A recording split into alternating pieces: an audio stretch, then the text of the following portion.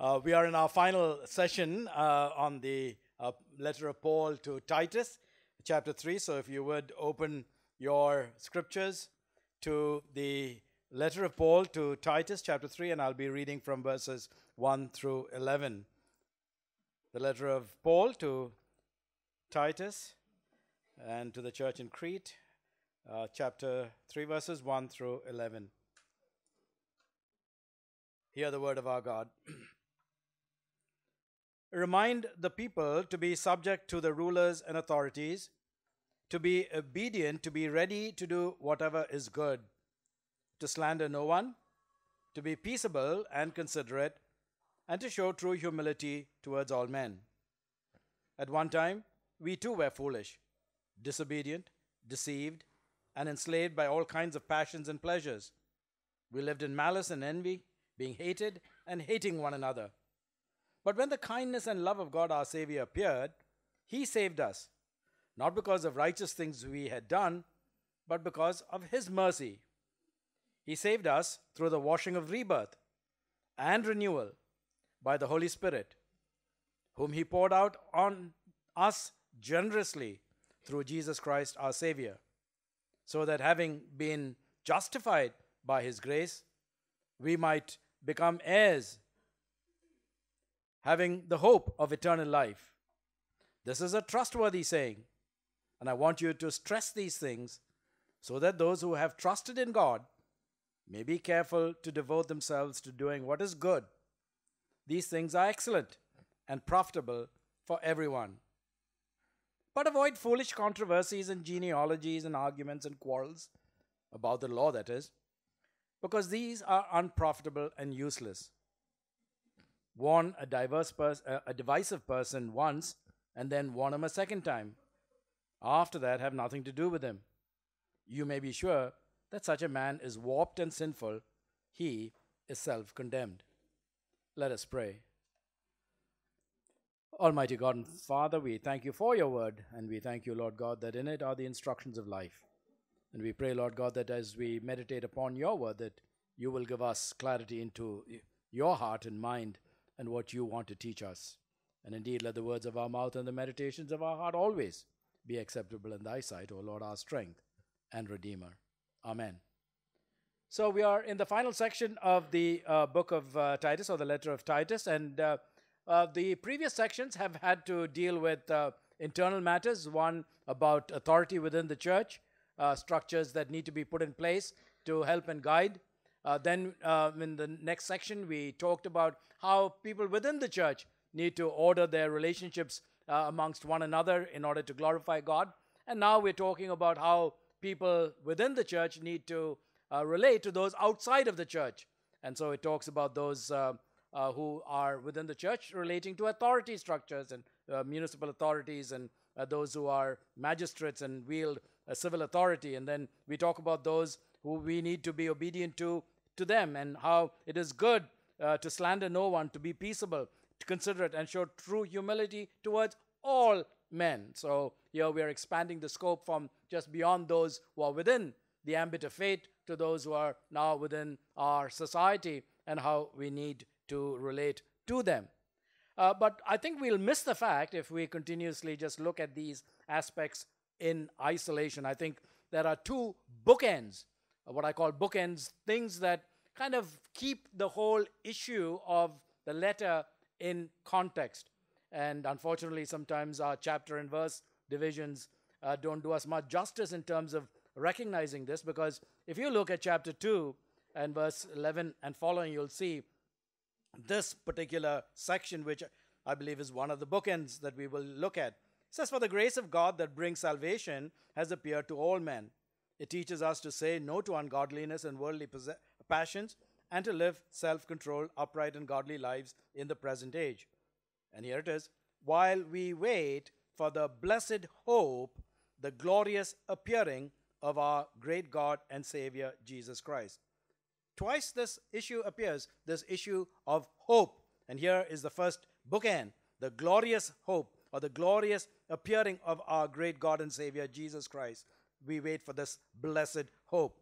And of course, now in this particular section that we've just read, we have a similar section where Paul writing says, through Jesus Christ our Savior, this is verse 7 or so, so that having been justified by his grace, we might become heirs, having the hope of eternal life. So here it is, the hope of eternal life. So what I'd like to have you focus on is these two bookends as the context in putting together all of the other pieces that we've been looking at, and especially in this particular passage, verse chapter 3. One, we said that if you look at life in a truncated manner, you're going to miss the meaning of life and the outcomes that should come out of life. And so, if you think that life is only about this life, which is birth and death, then you're going to miss the plot. And the decisions that you make and the conclusions that you come to about life will be distorted. And what Paul is trying to say is that, look, if you look at life in its totality, as God intended to look at life when he created, then you will begin to start properly parsing and contextualizing the decisions of life. What do I mean? If you look throughout the letter of Titus to Titus, you will notice that in multiple occasions, you will notice the word, it is good, do good, it is good, good. So many times, even as we just read that passage, we saw that word appearing. It is good, it's good, do this because that is good. And you'll notice that that notion of goodness comes from the very opening chapters of the book of Genesis, when God himself creates all of that which he creates and says, it is good, it is good, it is good. So the first point in terms of our understanding of these bookends is to understand what is the intention and purpose of God when he created.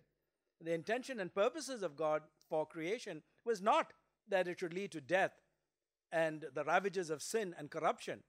That was not God's intention. Obviously, it happens.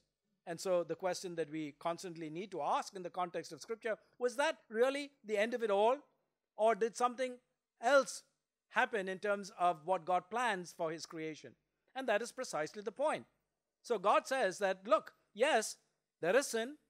Satan comes in, evil comes in, and yes, there is a distortion of the creation event and the intention of God, but God is not frustrated. He is going to work out the ultimate purposes for which he created. And death was not a part of that equation. It was an aberration that comes in as a result of disobedience. It was not what he intended for his creation. It was there as a kind of a warning sign. So don't go there. But unfortunately, we went there. And so therefore, God says, let me contextualize again what is the good thing about this life. And the good thing about this life is the two bookends.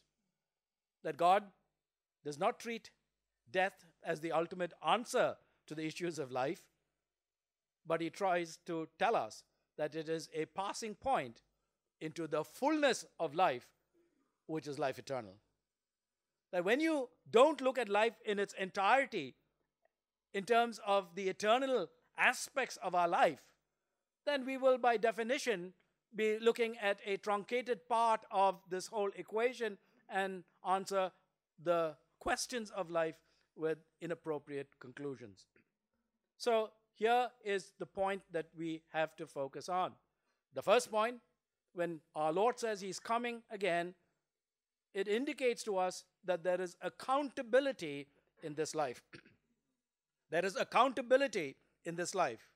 What you have in this life up to the point of death or thereafter is going to be part and parcel of the great evaluation of what happens.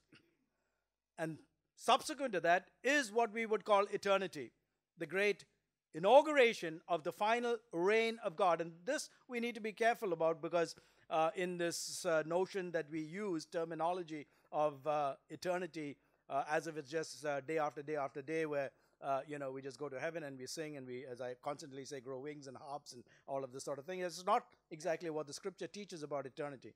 What Scripture teaches about eternity is the notion of the coming of God in all of its fullness and the establishment of the kingdom of God in all of its fullness and the fulfillment of life in all of its fullness as God originally intended for his creation. That is what eternal life is all about. It is, as the Old Testament believed, the fullness of life, the kingdom that comes and shows us what it means to live as the true humanity that God intended when he began his creation, what God intended when he created the trees and the heavens and the stars and the sun and the moon, and all in perfect harmony, where there was no corrupting influence, when they all learned to sing together the praises of a God who has nourished, sustained, and led all of creation and made all of creation. And in one voice, we sang the praises of him who alone was worthy to be praised. That was the intention of God's creative power and agency and intent. And now when we look at life apart from these bookends, we run into this issue of what we mean by hope. Unfortunately, the English usage of the term hope leads us to believe that it is kind of an equivocal type of a issue. When you say, I hope to achieve something, I hope I will get there, I hope I have this. It talks about a notion that, yes, it's your best efforts, and yes, you may not achieve it, and yes, you may get there, and it's kind of an iffy situation. When the scriptures, the New Testament and the Old Testament, use the word hope as it is translated for us, the New Testament helps us, it talks about the notion of a strong rope that can bear any load that is put on it. That's what hope is, right? A strong assurance of the fact that any load put on this particular rope can bear the strain. That rope is not going to give up, is not going to break, is going to bear the load. Talks about a foundation. No matter what you put on it, no matter what the load factor that you put on, is going to be able to bear the load. There's no question about it. So therefore, when we talk about hope in the scriptural sense, there is no ambiguity in terms of outcomes. It is the firm and full and solid assurance that what God says, he will deliver, and that the promises of God are absolutely infallible. That is the hope and the assurance on which the New Testament and the Old Testament uses the word hope. So there it is, the hope of the second coming. The hope that our Lord will come is accountability, and hope in the fullness of life as he expected, which is the coming of the kingdom of God. Excuse me.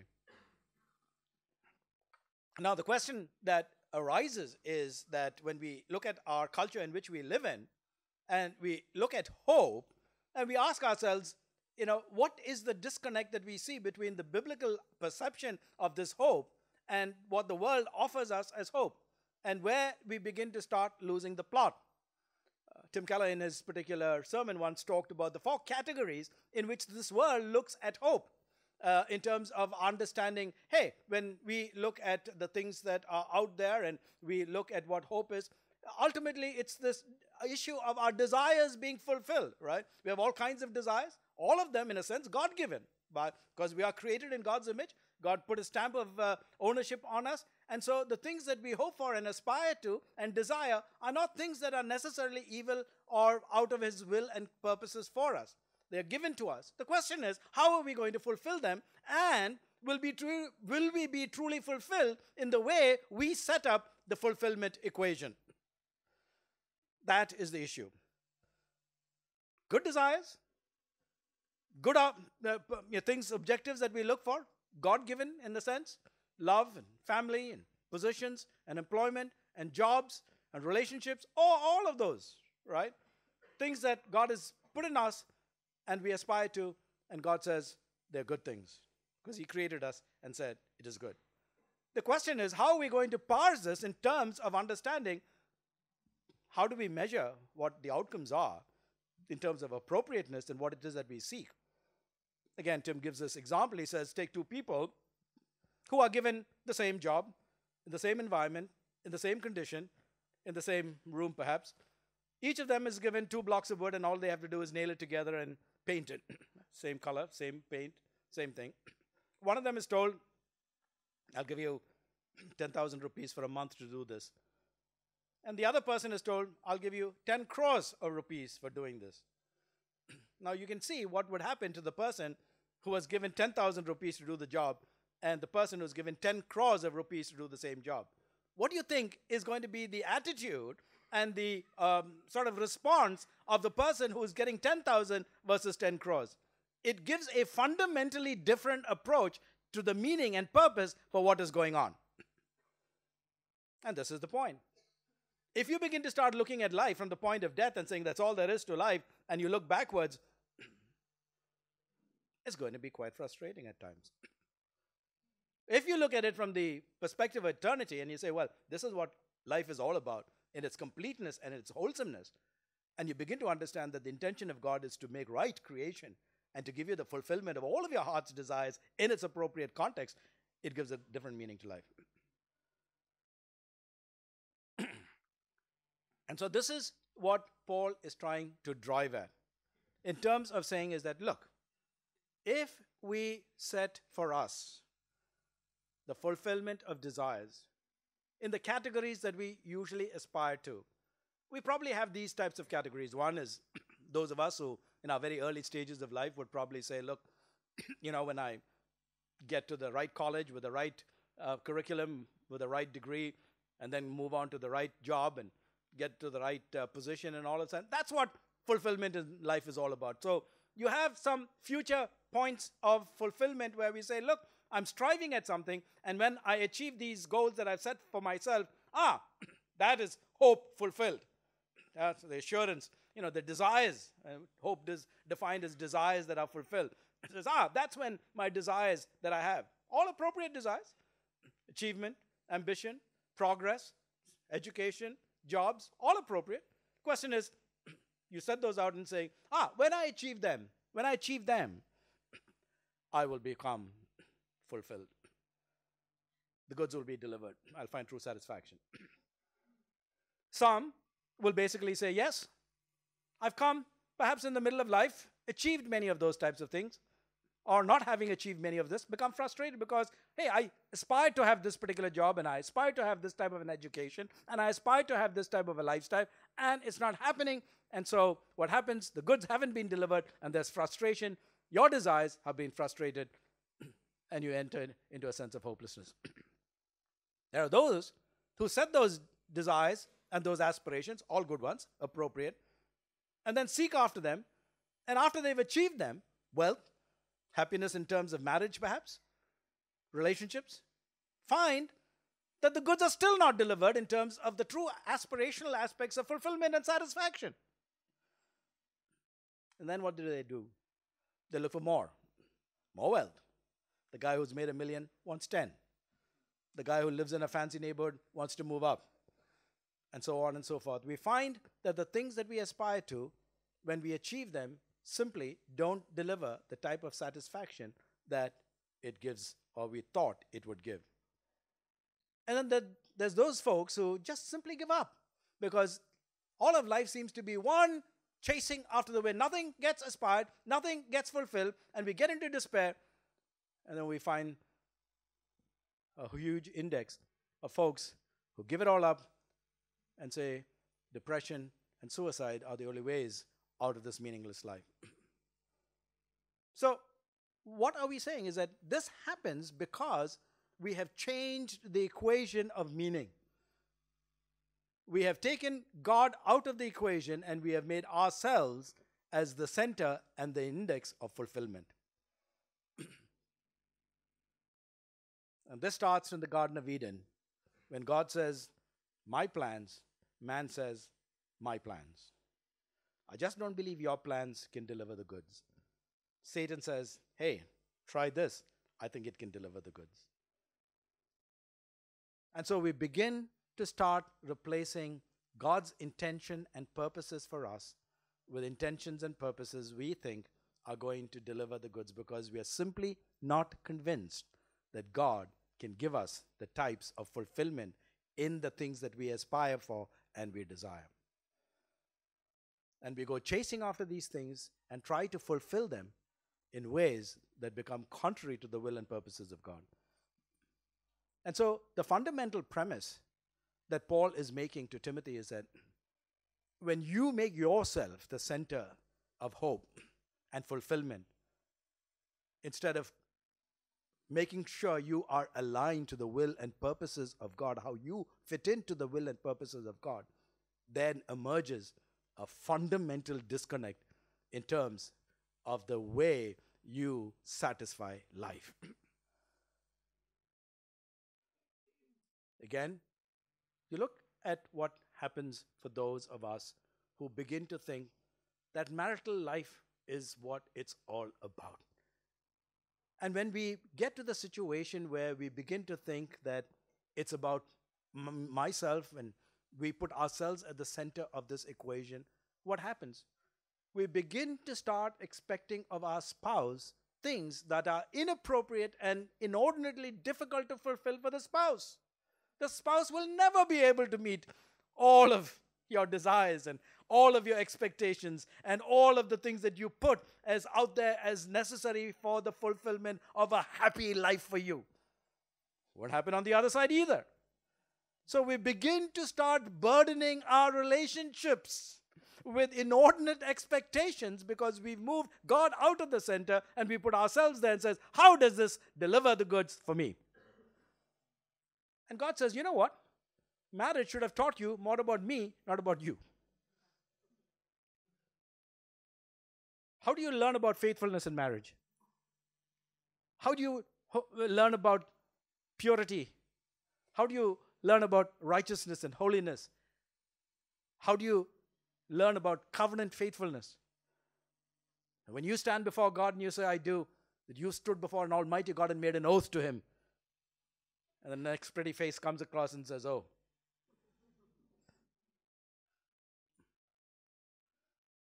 And the point is saying is that we begin to start taking things and disaggregate them and put inappropriate context, then we begin to start asking ourselves, why hasn't it delivered the goods? And so through in our relationships with government. Do you think government should be good and righteous? Yes, they expect it to be. But if you put on government the means of the satisfaction and the fulfillment of your life, you're going to be disappointed. If you thought Caesar was going to be your savior and the one who delivered the goods, you're going to be disappointed. But yes, there is an appropriate relationship that is mandated between you and government. But don't expect Caesar to deliver the goods. And yes, you are called to live at peace and lack of animosity in terms of good relationships with one another. But if you think that that's going to deliver the goods and that's going to be the end all, you're going to be disappointed. What then? This is where the affirmation comes in. The affirmation comes in and says, yes, this life now has accountability because it's part of a continuum and a whole, and it will be evaluated in terms of that continuum.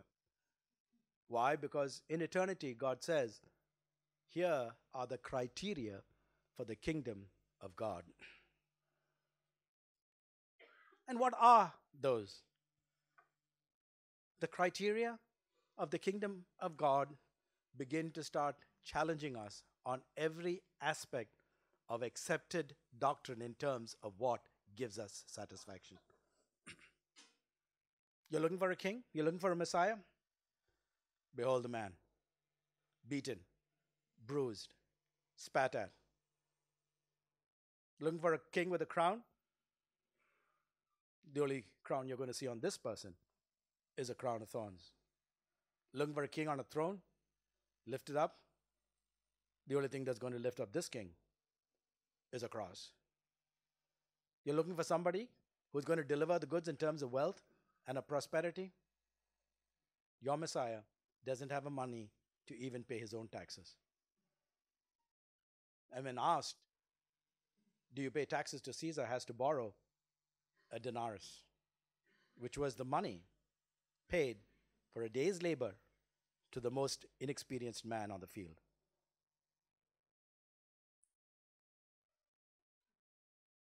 You want power? Crucified by the Romans who thought they exercised all the power in the world. You want armies to exercise power? A poor lonely woman crying for her only son or her eldest son. Abandoned? You want a king who has a retinue of soldiers and people? A lonely cry. My God,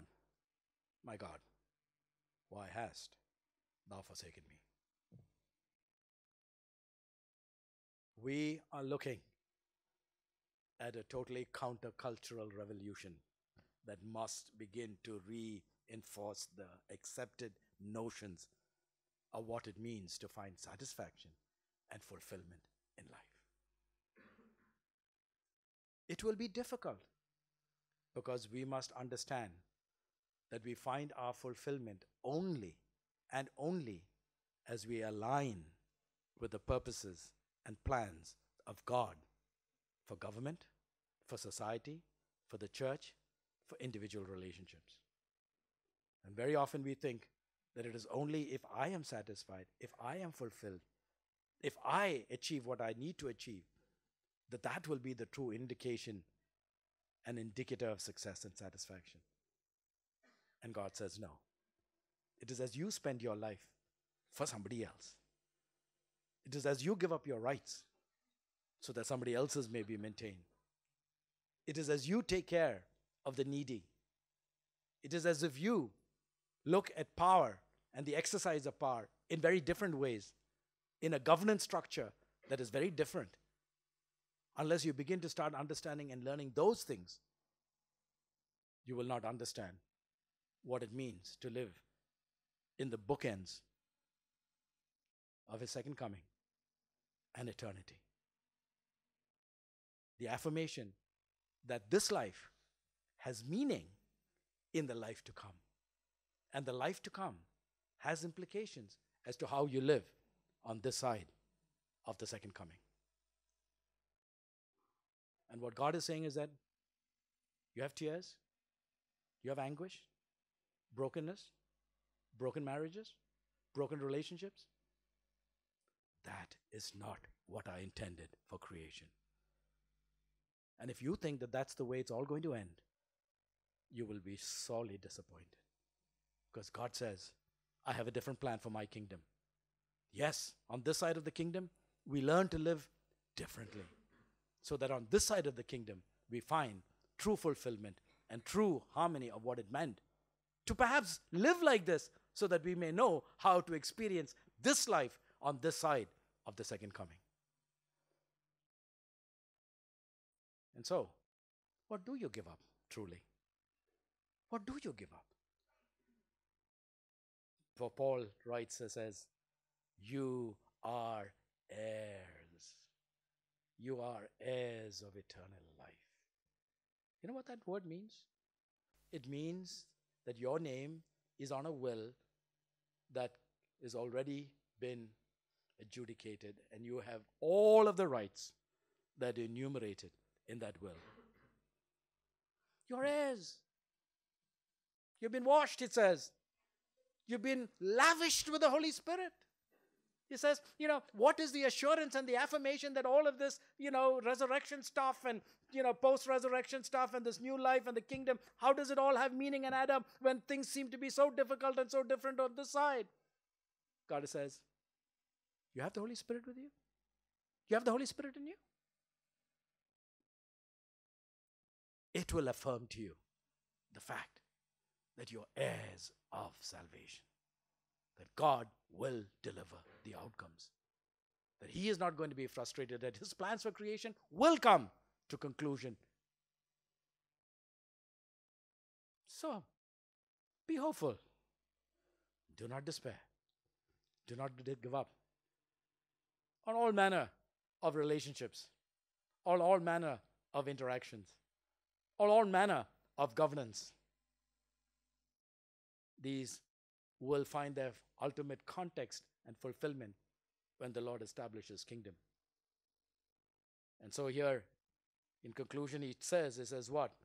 It says, and I want you to stress these things so that those who have these things may fully believe and trust in God. So, where are we in terms of all of that which we have so far gone through? All I'm suggesting to you, that if we do not look at life in its completeness and its wholesomeness, and if we begin to just look at life in its compartmentalized sections of birth and death, and we do not understand the continuum of what it means to live in eternity, if you will, in the kingdom of God, when God establishes again His fullness, His recreation, His completeness in terms of relationships and health and wealth and all of those things that we aspired so much for God says, in the life to come, you will have life, and that more fully. So, as we go forward, let's ask ourselves, how will you live this life? Will you live this under the accountability where God says, yes, there is a second coming. You do take responsibility for governance. You do take responsibility for relationships. You do take responsibility for the way you live in church and how you live under authority and all of these things. But they are so that you put yourself in the plans of God and the purposes of God. It is not there for you in itself. And God says is that there is an affirmation that will come that one day, you will stand before the presence of the Almighty King. And He will be the one who will wipe away every tear, every misgiving, every frustration, everything that gets in the way of thinking God hasn't delivered. Paul says, Satan's constantly going to come and tell you, you're not worth it. You failed so many times. That's exactly, he says, you were once like this. And Paul and Satan will constantly come and says, hey, Les, you failed so many times. You've screwed up so many times. Look at your marital life. It's a mess. Look at your relational life. It's a mess. Look at your way that you relate to governance, and you gone after all the wrong causes and everything else. And God says, what? That's true. Because Satan is the great accuser of the brethren, and he will constantly stand and accuse you. But please, respond and say, I am an heir. I am a child of the King. I have been invited into eternity. This life is not the end to the answers that I aspire to. God stands to welcome me on that side and say, well done, good and faithful servant. Let's pray.